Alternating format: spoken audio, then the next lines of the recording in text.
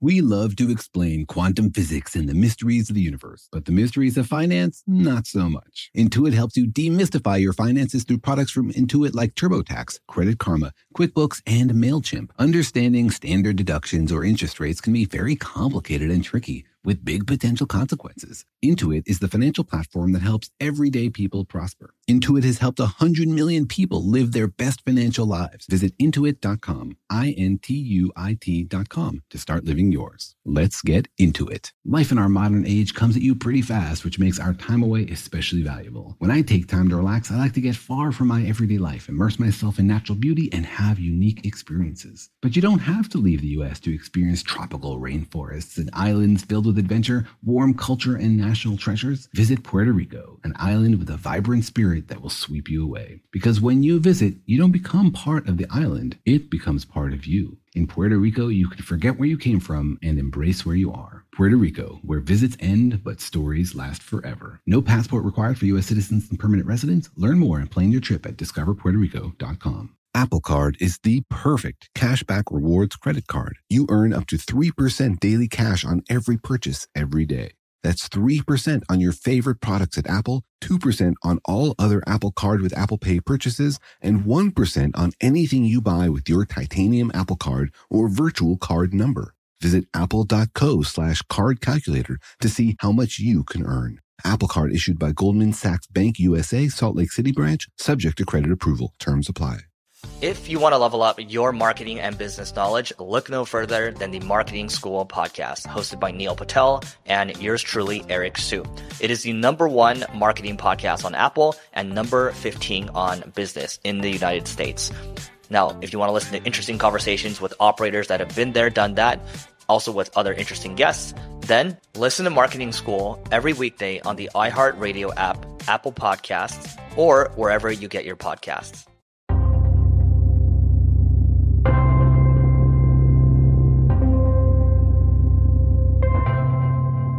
Hey Jorge, today is Happy Astronomy Donut Day. Ooh, are they giving away free donuts at every telescope?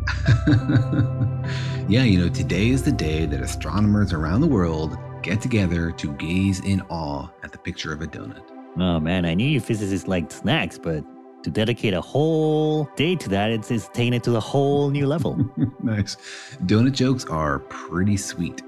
Yeah, they really make your eyes glaze over. They're like the frosting on top of your breakfast.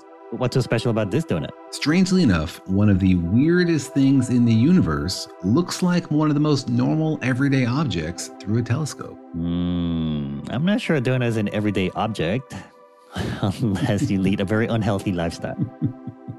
Well, maybe today's podcast will inspire you to start eating. What are these, like star-flavored donuts? I don't know what a star would taste like. Pretty brightly, I'm sure. Little spicy, probably. I'd like a donut covered in sparkles, please.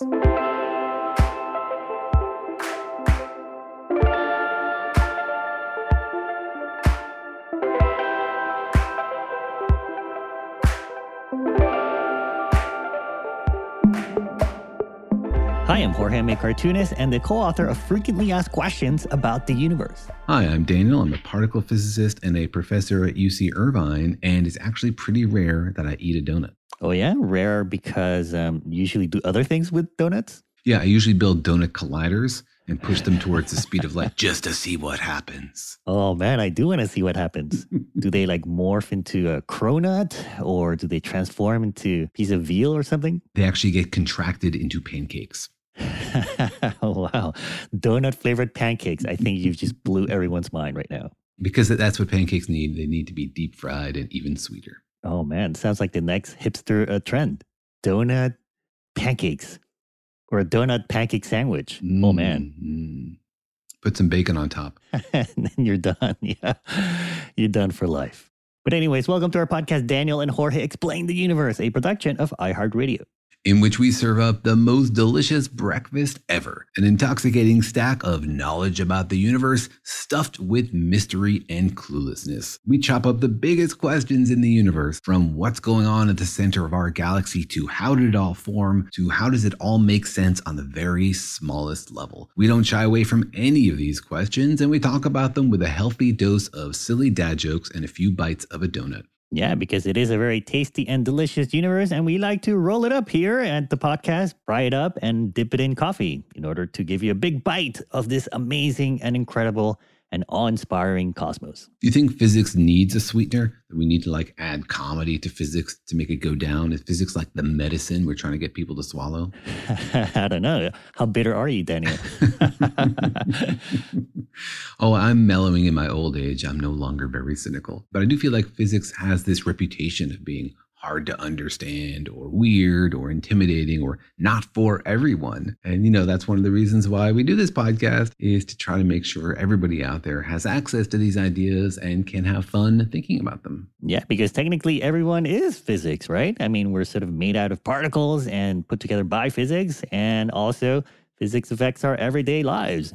Every day you wake up, you are in a planet floating around in space, governed by the laws of the universe. Assuming that there are laws that we can figure out, that humans are capable of deriving these ideas that control the whole universe. It's a pretty big notion, but we do our best to cast our minds out into the universe and try to wrap it all up into our little brains. And we have been doing our best. Humans have done an incredible job from our little perch here and this little rock floating in a corner of the Milky Way, we've been able to look out into the universe and peer at the incredible things happening and even deep within galaxies. That's right. Through history, we've sort of expanded how far out into the universe we've been able to see and our sort of mental map about what's going on out there. Remember that just 100 years ago, we thought that our galaxy was the only thing in the universe. And now we can peer through all the stars in our galaxy to see beyond it, to other galaxies, to understand the incredible depth of the cosmos. And we can also look into the heart of our own galaxy to understand what's going on at the center. Yeah, because while we've been able to look out into the far reaches of the observable universe, there is still a very big mystery right here in the middle of our own neighborhood. That's right. We sort of live in suburbia in our galaxy. We're like 26,000 light years from the center of the action. And we wonder like, hey, what's going on down there? Is that part of the neighborhood totally different from our part? Is there something crazy going on? Is it just a bunch of stars? Yeah, I kind of like living in the suburbs of the galaxy, I think as you get older, you're like, oh, I like living in this small town where you can say hi to people on the street and walk your dog if you have a dog. Well, it's definitely a lot more habitable. If we were closer to the center of the galaxy, there'd be incredibly intense radiation. And so life as we know it would be pretty different. Yeah, everyone would have a nicer tents, I guess. And on the far outskirts of the galaxy, there aren't as many heavy metals to form interesting chemistry. So right now we're living in sort of the perfect slice of the galaxy for our kind of life, at least, to evolve. Yeah, it's a pretty good place to raise a family, I guess, is what we're saying. And the schools are pretty good, too. And the donuts are pretty tasty. Well, speaking of donuts, recently there has been a big news event about a very interesting and very heavy discovery right here in our galaxy. That's right. We have been wondering for a long time what exactly is going on at the center of our galaxy, but it's very hard to see precisely. Because between us and the center of the galaxy is a lot of gas and dust and other things obscuring our view. And so while we've been able to get hints about what might be happening at the center, is there a black hole? How big is it? How small is it? Until very recently, we haven't been 100% sure what's there. Not until at least we trained a special Earth-sized telescope to take a picture of it. So today on the podcast, we'll be tackling the question, what is at the center of our galaxy? Or what does a black hole in the center of our galaxy look like? And what would it taste like if you took a huge bite out of that cosmic donut? Oh man, it'd probably be very fattening, It's very dense with calories. It would be a massive, massive undertaking. You probably wouldn't need to eat for the rest of your life or be able to eat anything for the rest of your life. It'd be the last thing you would eat. And so you've probably seen by now what this picture looks like because it came out very recently and there was a lot of science headlines and a lot of news about this. Everybody was very excited. And if you haven't seen it, then essentially it looks like a black image with a glowing orange ring on it. Something like a big fat glazed donut. What is the glaze made out of, Daniel? Particles going at the speed of light, close to the speed of light? Sparkly electron frosting. I have no idea. But yeah, this was pretty big news because I guess it's the first time we get a picture of the black hole at the center of our galaxy. Because before we just thought it was there or we saw evidence that it was there, but there could have been something else in the middle there.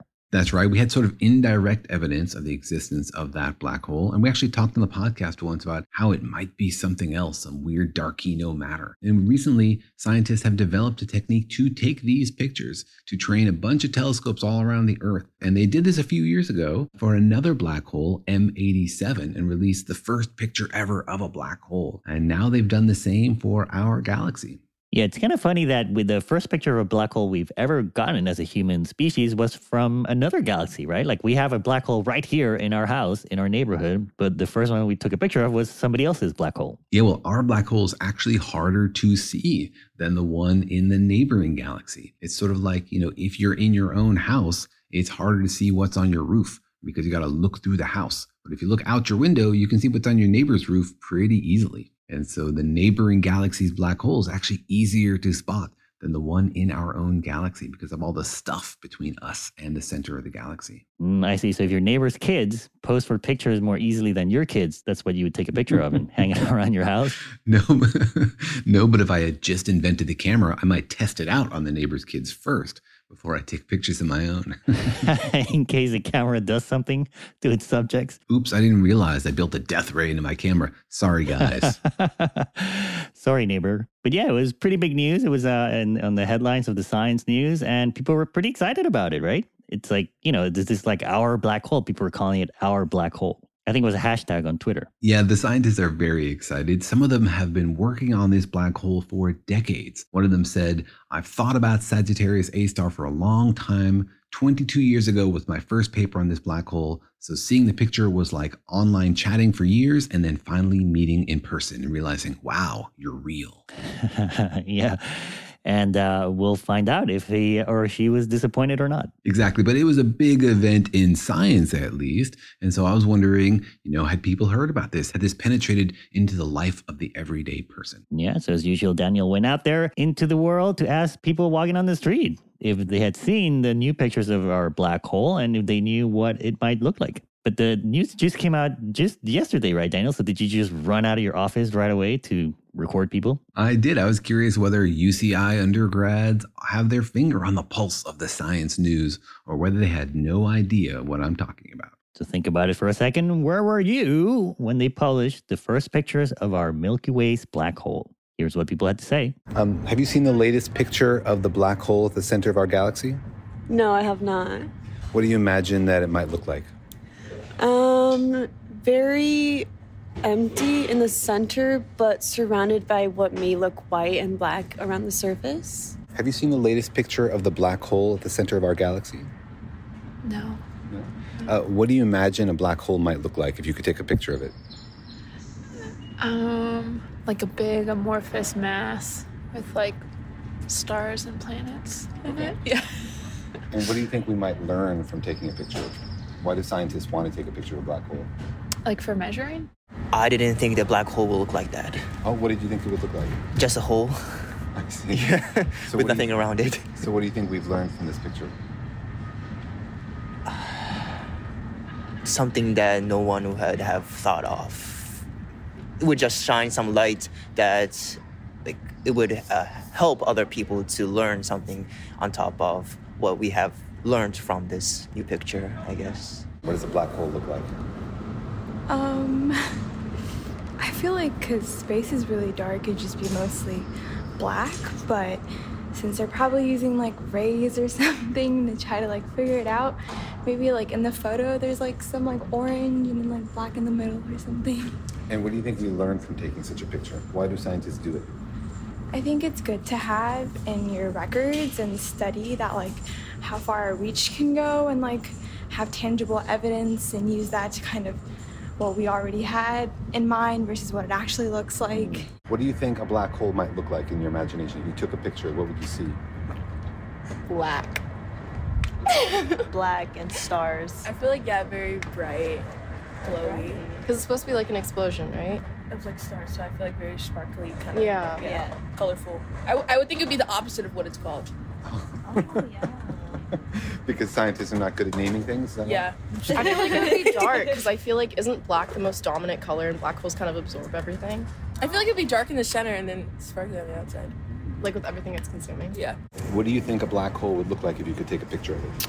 A black hole, to me, like in a galaxy, a hole in space. It's like a hole in space. It's like if you're looking at like water draining, that's what I would imagine it looks like, but like a black form of mass, I guess, is what I would imagine it would look like. I don't think I've actually looked at a photo of a black hole, though.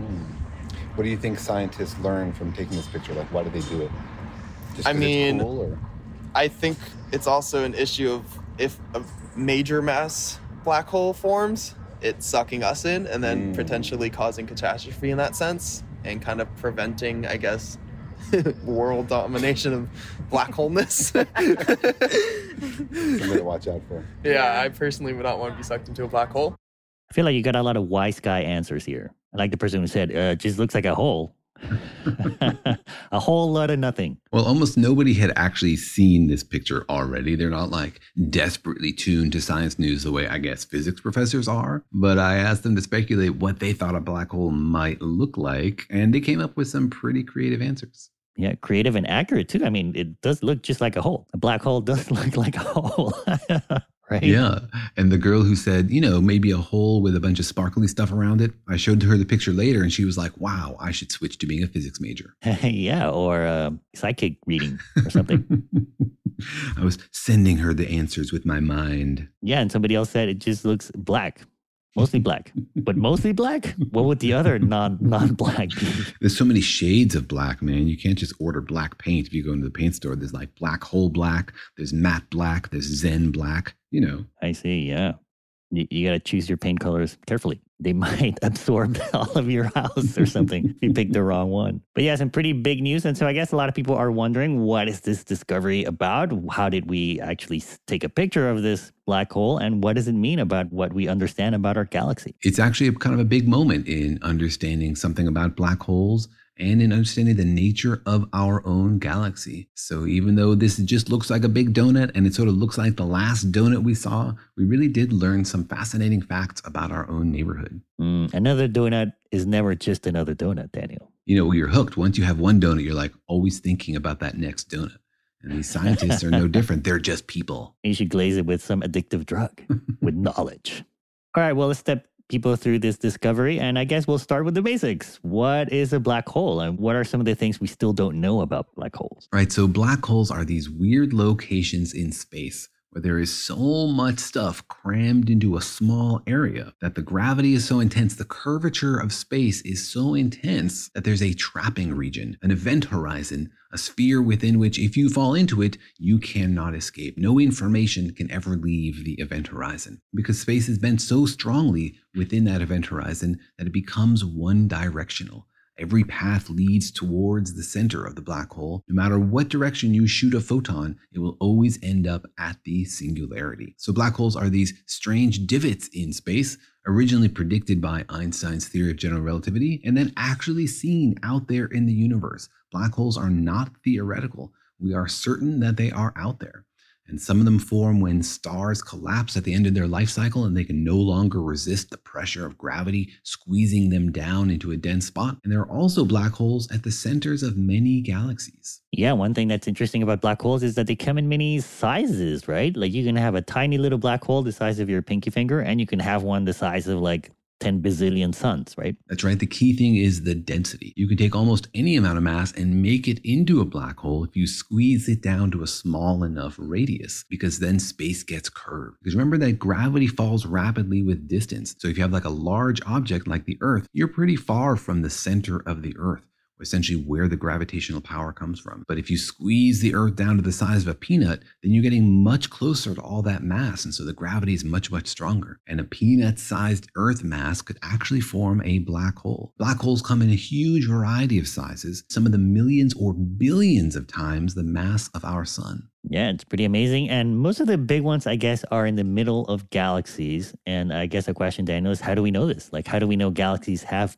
supermassive black holes in the middle of them. Yeah, we think that galaxies form with black holes at the hearts of them. And until we had that picture of the black hole in M87, we weren't 100% sure that they really were black holes. We had sort of indirect evidence for the black hole because, again, you can never see a black hole directly because it doesn't give off light. It doesn't reflect light. It absorbs all light. So what we'd seen before we saw these pictures were just like stars orbiting around some location in space that seemed to have very strong gravity. And we can do calculations to think like, well, what could be that small and have that much gravity? And the only thing that fit the bill was a black hole. It's sort of like we've seen the traffic around the black hole, but we had never seen, at least until a few years ago, an actual picture of a black hole. That's right. And a purist might say that we haven't even still proven that black holes exist. Because in the end, what we're doing is always taking pictures of the traffic around the black hole. Until recently, we were doing things like looking at stars that were whizzing near the black hole, but not getting even that close. What these pictures allow us to do is to look even closer. Basically, they're taking pictures of the stuff immediately around the black hole rather than stars in sort of a more distant orbit. So it gives us a better way to understand how small it has to be. And that makes it more likely to be a black hole, but still we're never 100% sure because all of these things are always indirect. I see. Well, I guess philosophically, it's impossible to take a picture of a black hole, right? Like when you take a picture of something, you're capturing the photons that bounce off of something, like your kids, or you're capturing the photons that come off of a star. But a black hole, like literally by definition, doesn't emit anything. So it's actually technically impossible to take a picture of a black hole. It's technically impossible to see a photon that has been within the event horizon. You could see photons do things like orbit a black hole, right? Move in a circle around a black hole. And from that, you could argue that there has to be something there with incredible mass and a small radius. And then, there's one more leap to say only black holes could do that. And that's a leap because, that's our theory of physics. Maybe somebody else one day will come up with another idea for what could be there. We talked once on the podcast about the idea of dark stars. Maybe black holes are not actually black holes. They're just very slowly collapsing stars that are going to bounce back eventually one day. So in principle, you're right. You can never take a direct picture of this object. You always have to use some physics idea, some model to interpret the indirect information you gather from what's happening in the very close vicinity. The name of the game is to get as close as you can to narrow down the spectrum of options. Right. And do you volunteer to get up close to a black hole to take a picture? I volunteered to receive $10 billion from the government to build a telescope that lets me take pictures of photons that went very close to the black hole. So yes, thank you very much. Several levels removed there. Just add the donuts too. Why don't you get paid in donuts? Why don't we put donuts in orbit around the black hole? That would be pretty awesome. Just like shoot a series of donuts. That sounds like a enormous waste of taxpayers' dollars. Wouldn't you like to see a black hole tear apart a donut? I mean, come on. You would watch that video. If I had a video right now of a black hole spaghettifying a donut, you would watch it. It sounds like a tragedy, Daniel. There's so many other things you could throw at a black hole to see it get spaghettified. Why a donut? Well, that gives me another idea for a terrible dish. Pasta made out of donuts. Has anybody ever done that?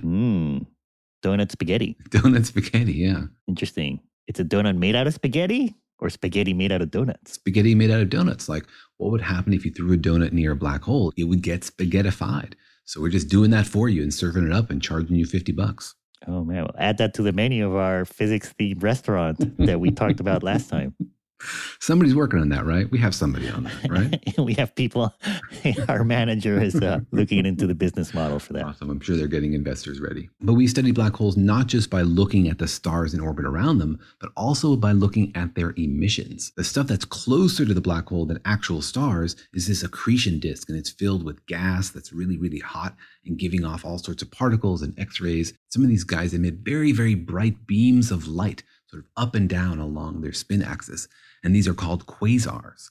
And quasars are actually the reason that we believed black holes exist in the first place. We saw these very bright beams of light and we couldn't understand what else could be making them, these very distant, very bright beams from the early universe, until people understood, oh, maybe a black hole's accretion disk was powering this radiation. Interesting. That's the only thing that could explain a quasar? Like it couldn't be a dark star or some other interesting, maybe new physics object in the middle there? It had to be black holes. The idea of dark stars hadn't been born yet when people were discovering black holes in the 60s or 70s. So it's sort of like anything in that category had to be something that small and that dense. People didn't realize that that was actually something out there in the universe. They thought black holes were like a theoretical concept, not something that would ever actually form. And when they saw these quasars, they realized something needed to be really incredibly gravitationally powerful in order to create these quasars. So yeah, you're right. It could be that dark stars are at the heart of every galaxy, or something else weirder, some quantum gravity theory that's even stranger. But it had to be something very small and very compact and very dense. I feel like you should work for Marvel there. That sounded like a very exciting movie.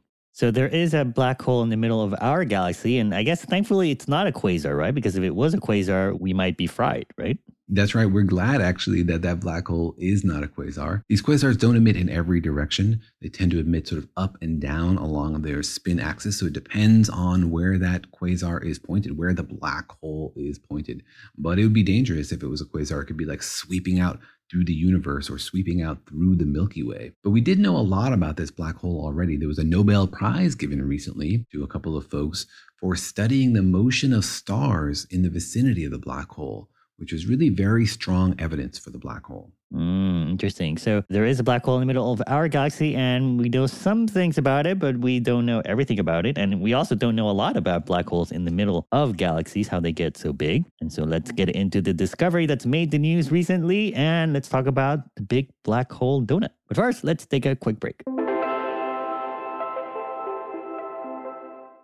The financial universe out there can seem like a vast place, full of scary mysteries and exciting possibilities, but it can also be overwhelming to navigate, especially when you're first starting out in life. It feels sometimes like just one wrong turn could send you hurtling endlessly towards a financial black hole. But don't worry, you don't have to navigate the financial universe on your own. With the right tools, you can master the financial universe and chart your course with confidence. Intuit helps you navigate the financial universe through products from Intuit like TurboTax, Credit Karma, QuickBooks, and MailChimp. Intuit is the financial platform that helps everyday people prosper. Whether you're trying to manage your money or trying to run a business, Intuit gives you the confidence to take control of your finances so you can live your best life. Intuit has helped 100 million people live their best financial lives. Visit Intuit.com, Intuit.com, to start living yours. Let's get into it. Apple Card is the perfect cashback rewards credit card. You earn up to 3% daily cash on every purchase every day. That's 3% on your favorite products at Apple, 2% on all other Apple Card with Apple Pay purchases, and 1% on anything you buy with your titanium Apple Card or virtual card number. Visit apple.co/card calculator to see how much you can earn. Apple Card issued by Goldman Sachs Bank USA, Salt Lake City branch, subject to credit approval. Terms apply. You know that feeling after you've done a deep spring clean of your house when you realize, wow, how have I been living like this? It's kind of like how you feel when you find out you've been paying a fortune for wireless, while Mint Mobile has phone plans for $15 a month when you purchase a 3-month plan. Wow, how have I been affording all this? So it's time to switch to Mint Mobile and get unlimited talk, text, and data for $15 a month. Personally, I've used Mint Mobile, and the calls are always so crisp and so clear. All of their plans come with high-speed data and unlimited talk and text delivered on the nation's largest 5G network. So it's time to ditch your overpriced wireless and go with Mint Mobile's limited time deal for 3 months of premium wireless service for $15 a month. To get this new customer offer and your new 3-month unlimited wireless plan for just $15 a month, go to mintmobile.com/universe. That's mintmobile.com/universe. Cut your wireless bill to $15 a month at mintmobile.com/universe. $45 upfront payment required, equivalent to $15 a month. New customers on first 3-month plan only. Slower speeds above 40 gigabytes on unlimited plan. Additional taxes, fees, and restrictions apply. See Mint Mobile for details. eBay Motors is here for the ride. Remember when you first saw the potential? And then through some elbow grease, fresh installs, and a whole lot of love, you transformed 100,000 miles and a body full of rust into a drive that's all your own. Look to your left, look to your right. It's official. No one's got a ride like this. There's nothing else that sounds like, feels like, or looks like the set of wheels in your garage. With over 122 million parts, you can make sure your number one ride or die stays running smoothly, so there's no limit to how far you can take it. Brake kits, turbochargers, engines, exhaust kits, roof racks, LED headlights, bumpers, whatever your baby needs, eBay Motors has it. And with eBay Guaranteed Fit, it's guaranteed to fit your ride the first time, every time, or your money back. Plus, at these prices, well, you're burning rubber, not cash. Keep your ride or die alive at ebaymotors.com. Eligible items only. Exclusions apply.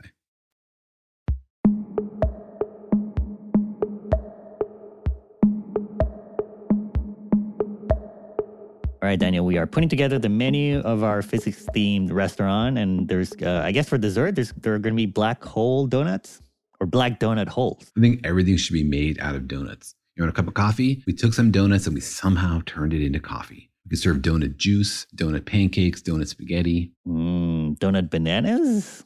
We might need a biologist for that one. We need another billion years of evolution, yeah. But it's kind of interesting that we took this picture of a black hole in the middle of our galaxy and everyone started calling it a donut. It was like really popular to use the word donut. That's right. And Krispy Kreme, the company, even got into the game. And they are today giving away free donuts. You go into a Krispy Kreme today, you can get one free glazed donut in honor of this discovery. Wow, that's amazing. And unfortunately, I live far from a Krispy Kreme. But Daniel, have you gotten your Krispy Kreme donut yet? No, I have not. Don't you want to celebrate? I'm going to celebrate as soon as we finish this podcast. So let's get on to it. All right. Well, so there's been a picture taken of the black hole in the middle of our galaxy. And it's interesting because it sort of confirms that it's there, right? Like we sort of before thought it was there, knew a lot about what was going on there, but we weren't 100% sure there was a black hole.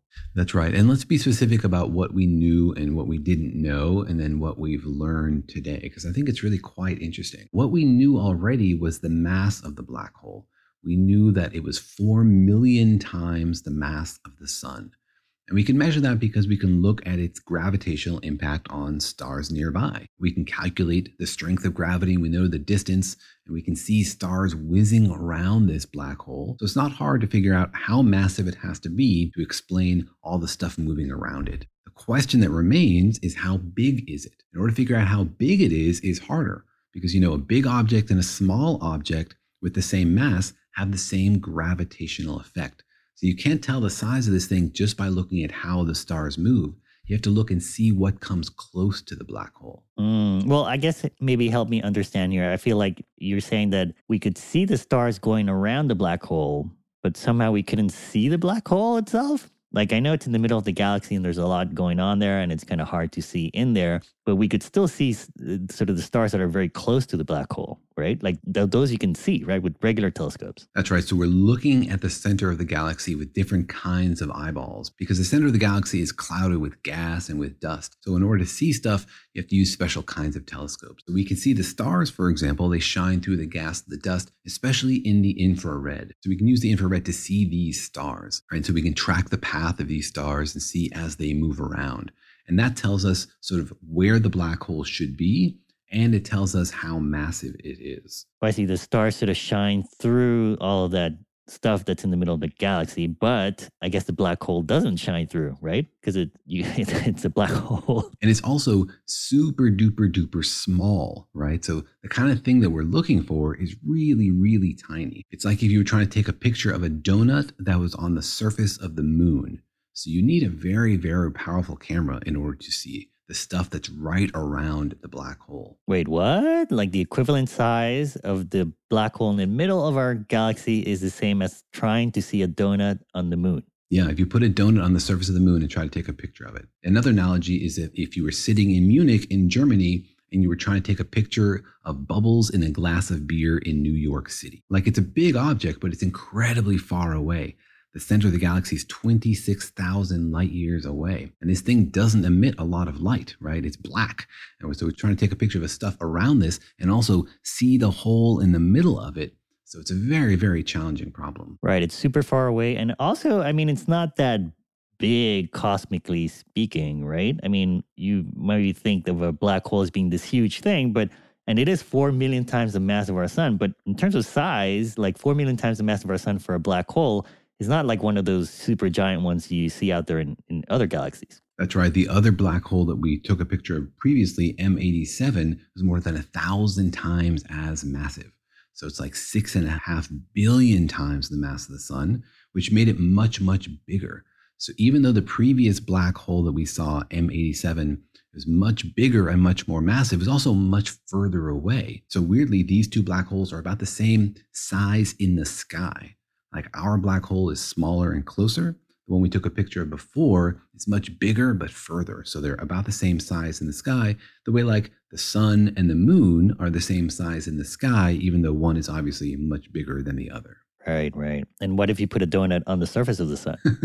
Then you get a toasted donut. So I think what you're saying is that our black hole in the middle of our galaxy is basically like a baby black hole, right? It's like 1,000 times smaller than some of the big boys that you see out there. Exactly. And so to put it in like more familiar units, the width of this black hole, the radius of it was predicted to be about 0.1 AU, like 10% of the distance between the Earth and the sun.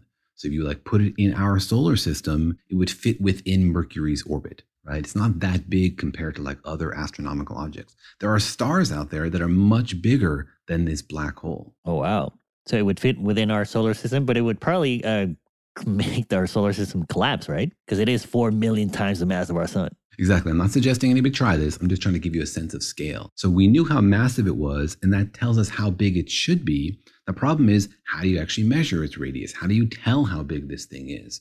All we had previously were stars that are whizzing around it, but they weren't coming that close to the black hole. They only came to within like 12 or 15 AU of this black hole. So we knew there was a big, massive thing there. We knew that its radius had to be less than about 12 AU, but that didn't mean that it was a black hole with the radius 0.1 AU.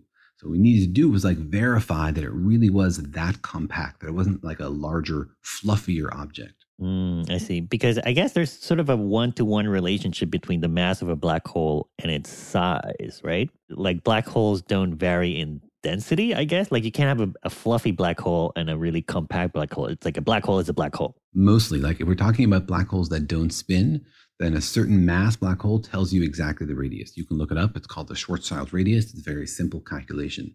If black holes are spinning, it's a little bit different because then their radius depends a little bit on their spin, but not by a factor of like 100 or 10. You know, we're talking about like a factor of 20 to 50%. If it's spinning, it can be a little larger or smaller. So mostly a black hole's radius is determined by its mass, as you said. But then how do we get the prediction for our black hole? Because did we know if it was spinning or not? We didn't know if it was spinning. So the prediction there is just for like a Schwarzschild black hole. But still, we only had like data that suggested that it was smaller than like 12 AU. And the prediction for a non-spinning or a spinning black hole were all much, much smaller. They were like 5% or 10% of an AU. So we were like an order of magnitude away from really knowing even that this was a black hole until we got data that came much, much closer to the center of the black hole. Right. I think we talked about this in another podcast. Like physicists saw a cloud of gas get near the black hole, and that sort of gave us an estimate of how big it was. Yeah, there was this gas cloud G2, which people saw was like on a path to go pretty close to the black hole and give us a sense for like what its strength was. And it was pretty weird because people expected the gas cloud to be torn up by the tidal forces and the gravity of the black hole. And they thought that would really give them a clue as to how powerful it is and the radius of it. But it sort of wasn't torn up the way they expected, which made people wonder like, maybe it's actually a big fluffy object and the gas cloud sort of passed through this big fluffy object instead of like a dense object just at the heart of it. Other people thought, oh, maybe it's not just a gas cloud. Maybe there's like some stars inside of it holding it together. So that was a bit of a mystery, and it led people to suggest that instead of there being a black hole there, maybe there was a big fluffy cloud of weird dark matter objects called darkinos. And we do indeed have a whole podcast episode exploring that one.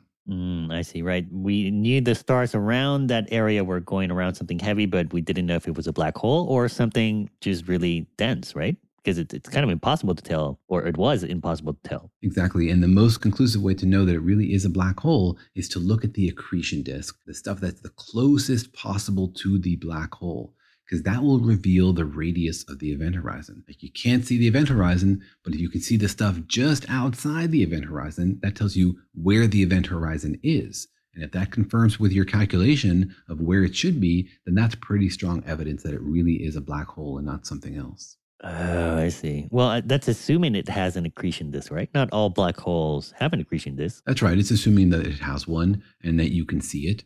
right? And so if it's a black hole that's just all by itself, then you have no hope of measuring its event horizon directly unless you're shooting donuts at it or something. But most black holes, because they are actively sucking stuff in, will have some kind of accretion disk. But you're right, until we took this picture, we didn't know what was there exactly around this tiny little dot super duper far away. I guess if it doesn't have an accretion disk, you could still see like how it blocks the light that's coming from behind it, right? If you look at a picture of the sky, I guess you need to be close, but if you're up close and you see that there's a spot in the sky that you're not getting, images of pinpoint stars behind it, then that's also sort of a picture of a black hole, right? Mm-hmm. You'd have to know a lot about the light field behind the black hole to know what you're missing, so you're not confusing it with just like, oh, there's a gap in the stars, or there's something else blocking you that's even further away, right? That looks to be that size. So that's why the most direct evidence is an accretion disk immediately around the black hole. Right. And that is what the picture that was released yesterday was. It was a picture of basically like a ring or a bright donut. That's a bright ring. And so you're seeing the accretion disk. You're seeing light emitted from the gas around the black hole. And then very excitingly, you see a hole at the center of it. You see something black. Like if it had been just a circle, they would say, that's weird. We're seeing light from where there should be a black hole. So that would have been disappointing, or it would have confused us. But we in fact see a ring and we see a hole at the center of it. And that hole is exactly the size you would expect it to be if there is indeed a black hole with mass of 4 million times the mass of our sun. Yeah, so you can look up pictures of this space donut. If you look up, Milky Way black hole and Discovery, you'll probably find pictures of it. Now, Daniel, I'm not a conspiracy theorist, and I totally trust you physicists, but it is a little suspicious, I think, that the two pictures of black holes we've gotten are like these perfect little donuts. Like, what are the chances that these two black holes that we look at, you're looking at the donut right like from the top of the donut, right? Because the donut could have been on its side and then we'd be like, oh, what is that? Yeah, it's not a coincidence that these two things look similar. These are the two best target black holes for this telescope. Like the Milky Way black hole is the closest big black hole to us, and M87 is like one of the biggest nearby black holes. And coincidentally, they appear to be about the same size in our sky. So they're like number 1 and number 2 targets of this telescope. And we didn't know until we looked at them what their angles were. Like, are these things aligned with a galaxy? Are they out of alignment with a galaxy? We didn't know until we looked at them. And it's not even that easy to tell how the accretion disk is aligned because there's a lot of distortion around the black hole. For example, like you can see the part of the accretion disk that's behind the black hole because light from it goes up and it gets bent around the black hole into our telescopes. So you're almost always going to see the whole donut, no matter what the orientation of the black hole is. Right, but if the donut is on its side, like perfectly on its side from our view, it wouldn't look like such a perfect donut of the picture that we're seeing. The data that we have is really pretty fuzzy, and so it's not easy to measure the angle of that donut. And surprisingly, a black hole that you look at sort of side on and a black hole that you look at sort of top down. Remember that a black hole is a sphere, of course, so every direction is the same, but black holes are also spinning.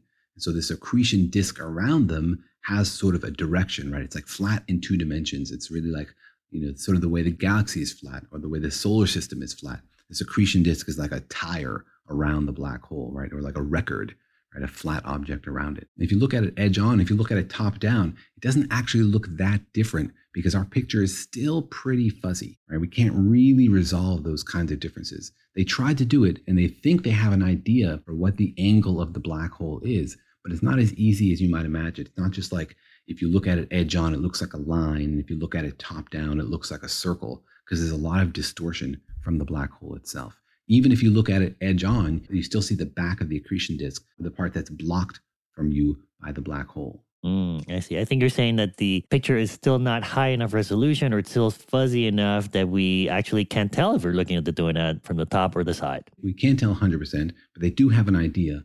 The models that they're using to describe this black hole are best described by one where the black hole is actually sort of pointing right at us. Like we're looking at this thing weirdly almost top down. The data we're getting is most consistent with us looking straight down on the top of the black hole. Like the accretion disk is sort of flat with respect to us. Which is a huge coincidence, right? Like, right? Because it could have been pointing anywhere, but it seems to be pointing right at us in our spot in the Milky Way. It is a really big coincidence. You might have expected the black hole to be aligned with the galaxy, right? That its spin would be arranged the same way as the galaxy is spinning. But remember, the black hole is a tiny little part of the galaxy. It's not like a very big fraction of the galaxy's mass. So you wouldn't expect it necessarily to be spinning the same way the galaxy does, the way the sun spins the way the solar system does, right? The sun is a huge fraction of the solar system's mass. It's most of the solar system. So the fact that the solar system spins with the sun is not a surprise. The black hole is a tiny dot at the heart of the galaxy. So it can basically spin in any direction. And you're right, it's a big coincidence that happens to be spinning in a way that we look at it sort of top down. And so we're very lucky, actually, that there is no quasar there because they would be shooting right at us. It's like staring down the barrel of a gun.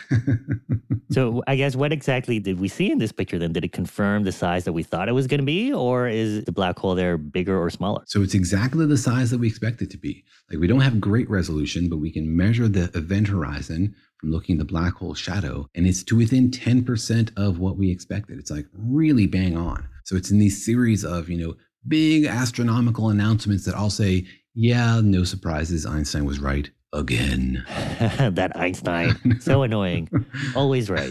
We love that we have this theory of general relativity, that it describes space and space-time and black holes and all sorts of stuff. We're also waiting for it to break down. We're desperate to find a crack in it, not because we're rooting against Einstein, we love the guy, but because we want to learn something. We only learn something when the theory fails, when it disagrees with the universe and gives us a clue about how to change the theory. So it's satisfying that it works, but it's also frustrating because it was an opportunity to learn something new about the universe, to get a clue about the direction of quantum gravity. Come on, admit it, Daniel. You're rooting against Einstein. Yes. I'm rooting against Einstein. Look, we know Einstein was wrong. I get crackpot emails every day that say Einstein was wrong, and I roll my eyes. But the truth is that we do know that Einstein has to be wrong, right? There's no way that general relativity is an accurate description of the universe. It's inconsistent with quantum mechanics. It predicts absurd things like singularities, points of infinite density. We know it breaks down. We just have never seen it happen yet. Well, I don't think Einstein minds. He's not really around anymore. I see. You're appointed yourself speaker for the Einstein estate. All right, well, it is an amazing discovery and an incredible feat of science and engineering to take the picture of a tiny black hole in the middle of a busy and cloudy galaxy. And so let's get into how scientists were able to do this and what it could all mean for our understanding of galaxies and our origins. But first, let's take another quick break. The financial universe out there can seem like a vast place, full of scary mysteries and exciting possibilities, but it can also be overwhelming to navigate, especially when you're first starting out in life. It feels sometimes like just one wrong turn could send you hurtling endlessly towards a financial black hole. But don't worry, you don't have to navigate the financial universe on your own. With the right tools, you can master the financial universe and chart your course with confidence. Intuit helps you navigate the financial universe through products from Intuit like TurboTax, Credit Karma, QuickBooks, and MailChimp. Intuit is the financial platform that helps everyday people prosper. Whether you're trying to manage your money or trying to run a business, Intuit gives you the confidence to take control of your finances so you can live your best life. Intuit has helped 100 million people live their best financial lives. Visit Intuit.com, Intuit.com, to start living yours. Let's get into it. eBay Motors is here for the ride. Remember when you first saw the potential? And then through some elbow grease, fresh installs, and a whole lot of love, you transformed 100,000 miles and a body full of rust into a drive that's all your own. Look to your left, look to your right. It's official. No one's got a ride like this. There's nothing else that sounds like, feels like, or looks like the set of wheels in your garage. With over 122 million parts, you can make sure your number one ride or die stays running smoothly, so there's no limit to how far you can take it. Brake kits, turbochargers, engines, exhaust kits, roof racks, LED headlights, bumpers, whatever your baby needs, eBay Motors has it. And with eBay Guaranteed Fit, it's guaranteed to fit your ride the first time, every time, or your money back. Plus, at these prices, well, you're burning rubber, not cash. Keep your ride or die alive at ebaymotors.com. Eligible items only. Exclusions apply. If you want to level up your marketing and business knowledge, then look no further than the Marketing School podcast hosted by Neil Patel and yours truly, Eric Su. It is the #1 marketing podcast in the United States and number 15 on business in the United States. And it has amazing guests such as Alex Hormozi, Layla Hormozi, Cody Sanchez. We pull in these amazing interviews with other people that are not only great marketers, but actual operators. And the icing on the cake is Neil and myself were also operators as well. So we share learnings from the trenches. We share secrets that we otherwise wouldn't be sharing with other people. And we also share other advantages that will help you get ahead of your competition. So all you have to do is listen to Marketing School every weekday on the iHeartRadio app, Apple Podcasts, or wherever you get your podcasts. The Therapy for Black Girls podcast is an NAACP and Webby Award-winning podcast dedicated to all things mental health, personal development, and all of the small decisions we can make to become the best possible versions of ourselves. Here, we have the conversations that help Black women decipher how their past inform who they are today and use that information to decide who they want to be moving forward. We chat about things like how to establish routines that center self-care, what burnout looks and feels like, and defining what aspects of our lives are making us happy and what parts are holding us back. I'm your host, Dr. Joy Harden Bradford, a licensed psychologist in Atlanta, Georgia, and I can't wait for you to join the conversation every Wednesday. Listen to the Therapy for Black Girls podcast on the iHeartRadio app, Apple Podcasts, or wherever you get your podcasts. Take good care, and we'll see you there.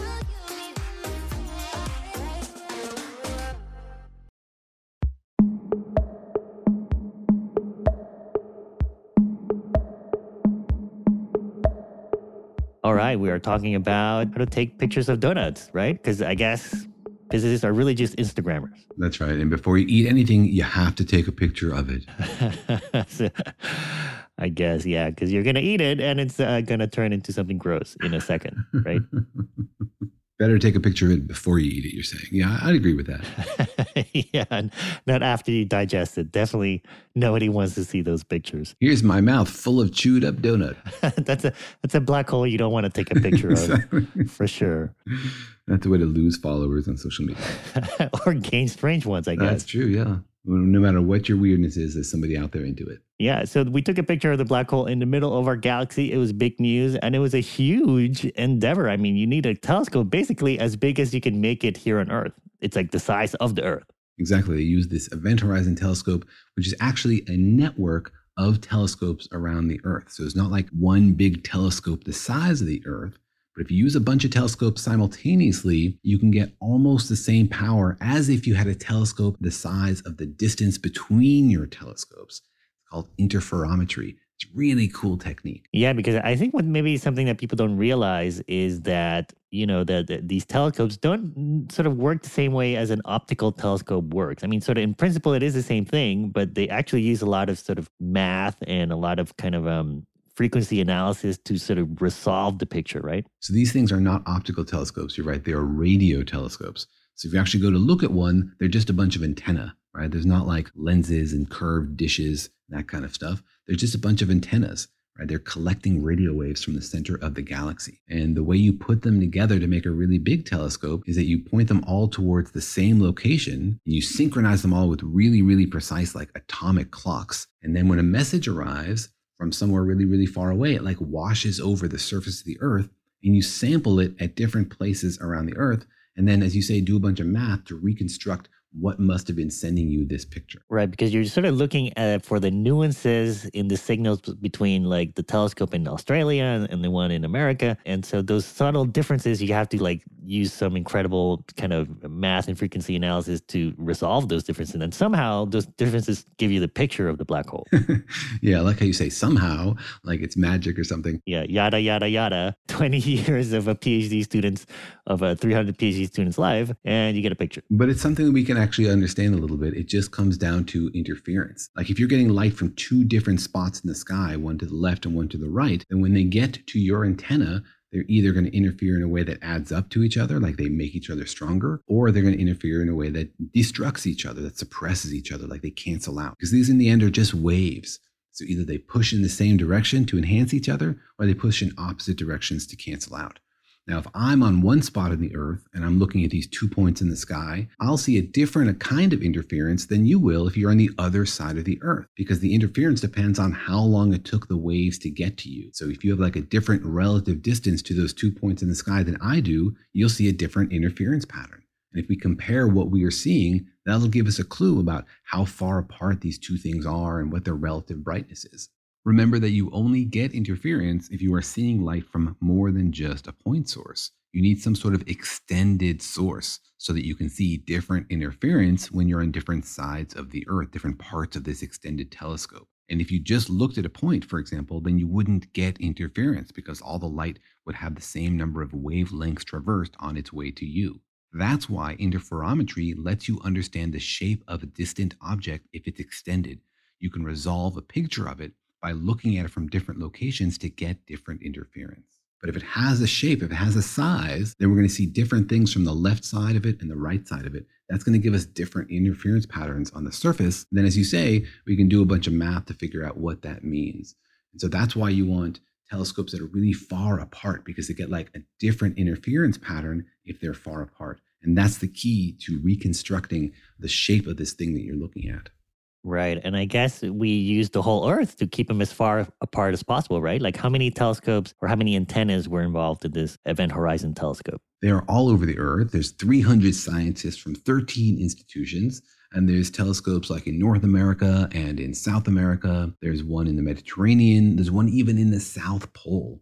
So if you go online, you can see what this network of telescopes look like. And from my count, there's at least 6 different spots on the Earth that they're collecting data from. Wow, that's pretty cool. It's pretty cool that, scientists can work, across countries and cultures like that. Do they synchronize using it like a Zoom call? Because that might be a nightmare. I know. And they were like muted the first time, probably, so it all got messed up. I mean, the amazing thing is that they recorded all of this data 5 years ago in April of 2017 over just 5 nights of observing. And they've been crunching the data ever since. Wait, what? Yeah, so that's how long it takes to analyze the data and make the picture. That's incredible. Just 5 nights, 5 years ago, and that's the Event Horizon telescope. Like, wouldn't they just keep recording this whole time? Or is it that hard to kind of even get 5 nights coordinated? Yeah, and it's hard to get any time on these telescopes, not to mention coordinating time across all of these telescopes, which are run by totally different agencies in different countries.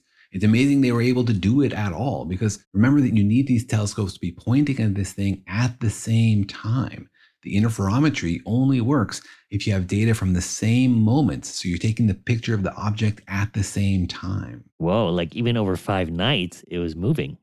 It was changing. Yeah, because remember that this black hole is dynamic. It's active. So a picture of it at one moment won't be the same as a picture of it at another moment. But that's also one of the things that made this black hole harder to take a picture of than the last one. Because the black hole is smaller, the orbit time around it is shorter. Like, it only takes a photon 30 seconds to orbit this smaller black hole. So the whole black hole is like more active. It's frothing and bubbling and burping. So it's like trying to take a picture of your kids when they're running around after eating too many donuts. You're more likely to get a fuzzy picture than a crisp image that you'd get if your kid was standing still. Oh, yeah. Or your neighbor's kids also. Unless you also fed your neighbor's kids donuts. But they're probably more well-behaved. Well, that's one of the things we learn about this black hole at the center of our galaxy, not just kind of its size, which sort of confirmed everything that we thought it was going to be, but also it's that one of the things we learned is that it is so dynamic, right? Like, it's not like a beautiful, serene scene. It's like this crazy chaos going on around the black hole. Yeah, although that was a little bit surprising as well. The black hole actually isn't eating as much as you might expect. Compared to its mass, it only eats a little bit. Like, if the black hole were the mass of a person, like 100 kilos, it would be only eating the equivalent of 1 grain of rice every million years. Wait, what? Yeah, this black hole eats like 40 solar masses every million years, but its mass is 4 million solar masses. Oh, I see. You're saying like its intake is about, I guess, millions of times smaller than its actual mass. Like it's an elephant eating a couple of grains of rice every few million years. That's right. It's not really gobbling that much mass compared to its size. So wait, are you saying that this black hole sort of like it's done growing, kind of? Like it already ate everything it can eat around it, and so now it's out of food? kind of? It's just because of where it is. There doesn't happen to be a lot of gas around for it to eat. In the future, it might grow more if something comes close. And then when the Milky Way and Andromeda galaxies collide in the future, the two black holes at their centers will form an even bigger black hole. Interesting. And so this black hole has a name. It's called Sagittarius A star, but it's not a star. It's literally like an asterisk. That's right. They put a star in the name because it was an exciting discovery. Wait, what? For real? Yeah, like literally. They use a star to denote excited states of atoms and stuff. And so they were excited about this, so they gave it a star. Don't they know they can use smiley faces or emojis now? Like literally, it's basically like they were trying to put a little emoji there. Yeah, it's like old school text emojis. Oh, for real? Oh, but why were they so surprised when they named this? I'd say they were more excited than surprised, I guess. Well, is there a Sagittarius B, I guess? Like, why is it called Sagittarius A star? Well, it's called Sagittarius because it was found near the constellation of Sagittarius. And then back in the 50s, they were scanning the sky for radio sources and found this one near that constellation. It was the first big, bright radio source they found in that part of the sky, so they called it Sagittarius A. And then when they imagined there might be a black hole there, they called that Sagittarius A star. So really, could it just also been Sagittarius A OMG? Exactly. That's precisely what the star means. Oh. So they thought it was maybe a star, or they thought it was just like a radio source. But then later, I guess, we found out it's actually the black hole. Yeah, discovery of this radio source was one of the things that gave us a clue that black holes might be real. They saw this source in the radio, but then nothing in the visual. So they had to try to understand what kind of thing had so much energy that it could be that bright in the radio, but dark in the optical. All right. Well, what are some of the, I guess, big picture things we're learning from this picture? And what does it mean about our understanding of black holes in general? Well, it means that we are one step closer to saying for sure that there is a black hole here at the heart of our galaxy. We can now rule out things like, no, there's a much larger object with the same mass as we thought the black hole had. We can rule that out. We know that it's something around the same size as we expect a black hole to be. That's a pretty clear statement. It really rules out some of the other crazier ideas. We also can start to study in more detail, like the complicated astrophysics of what's going on around the black hole. You know, one thing is like the general relativity of the black hole itself. The other is understanding the crazy swirling mass that's near the black hole that's generating all of this crazy radiation, the X-rays and the quasars. You know, just understanding how that works, the magnetic fields around there, that's something else that we can now start to dig into. Oh, I see. Because now we have a picture, we can actually sort of measure and see how it's changing, I guess, right? And then once you know how it's changing, you understand the physics behind it a little bit more. Because before it was all sort of theoretical and based on simulations, but now we have like actual data of what's going on around a potential black hole. Yeah, there are these two competing models for what's going on in the accretion disk, how it forms, how particles swirl around it, how sometimes they fall in and sometimes they get ejected up along the axis of the black hole. These two models are called MAD, MAD, and SANE, SANE. So there's two competing parts of the astrophysics community, the MAD people and the SANE people. Wait, what? Those are the acronyms? MAD, MAD, and SANE are the competing theories about black holes? That's right. You're either mad or you're sane in astrophysics. Yeah. Wow. Did they do that on purpose or? I don't even know the whole history of that, but you know, astrophysics naming an acronym, boy, that's a whole podcast episode. Yeah, it probably divides the psychology of physicists too. Like some of them want to be known as mad scientists and some of them want to be like, no, let's be sane. Exactly. So now they can dig deeper into their models and understand what's going on. What's fascinating is that none of the models that we have currently perfectly describe what we see. Like some of them are pretty good, but fail in this aspect. And some of them are pretty good in other aspects, but fail one part of it. So none of our astrophysics models for the accretion disk perfectly describe what we see, which gives us fuel to learn more about what's happening in the vicinity of these black holes. Wow, pretty cool. And it's also significant because it's our black hole, right? Like it's the one closest to us. It's the one that's basically at the center of our galaxy. We have some sort of ownership over it, I guess, right? Or at least relationship. Yeah, it's our little cozy neighborhood black hole. And as you say, it's changing. And what they're planning to do next is to turn on the Event Horizon Telescope for longer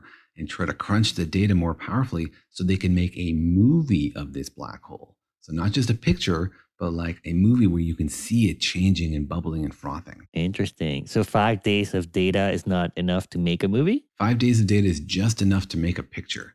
And what you really need are more telescopes even, so you can get more data for the same moments, so you can resolve it and make it sharper without having to integrate over as much time. When they took this picture, they're basically assuming that it's not changing, and that adds to some of the fuzz of the picture. But if instead you get the same sharpness by adding more telescopes, then you can use shorter time windows to take each picture, and then you can get a movie.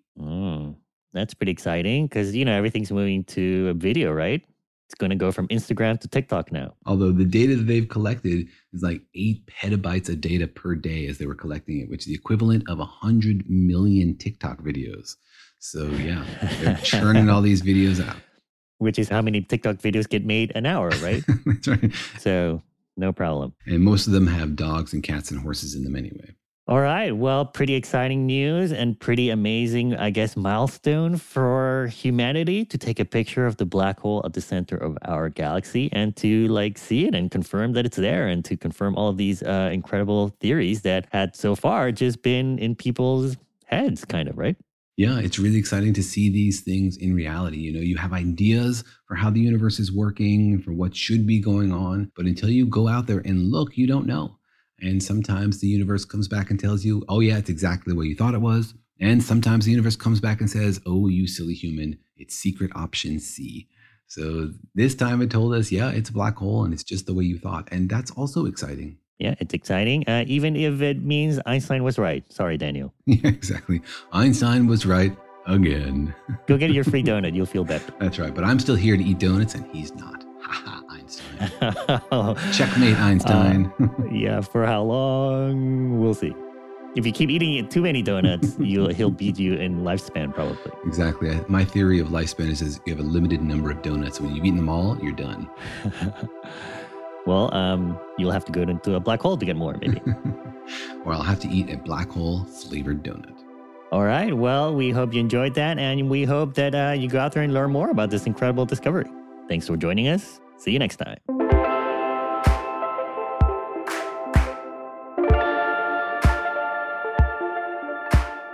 Thanks for listening. And remember that Daniel and Jorge Explain the Universe is a production of iHeartRadio. For more podcasts from iHeartRadio, visit the iHeartRadio app, Apple Podcasts, or wherever you listen to your favorite shows.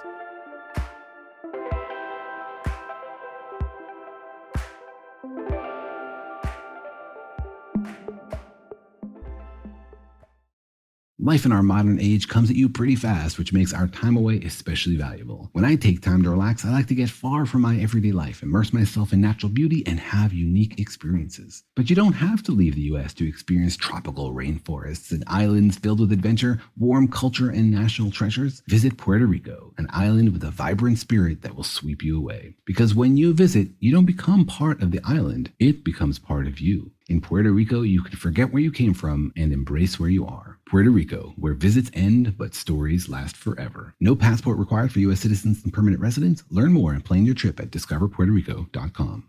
If you want to level up your marketing and business knowledge, look no further than the Marketing School podcast, hosted by Neil Patel and yours truly, Eric Su. It is the #1 marketing podcast on Apple and number 15 on business in the United States. Now, if you want to listen to interesting conversations with operators that have been there, done that, also with other interesting guests, then listen to Marketing School every weekday on the iHeartRadio app, Apple Podcasts, or wherever you get your podcasts. The Therapy for Black Girls podcast is your space to explore mental health, personal development, and all of the small decisions we can make to become the best possible versions of ourselves. I'm your host, Dr. Joy Harden Bradford, a licensed psychologist in Atlanta, Georgia, and I can't wait for you to join the conversation every Wednesday. Listen to the Therapy for Black Girls podcast on the iHeartRadio app, Apple Podcasts, or wherever you get your podcasts. Take good care, and we'll see you there.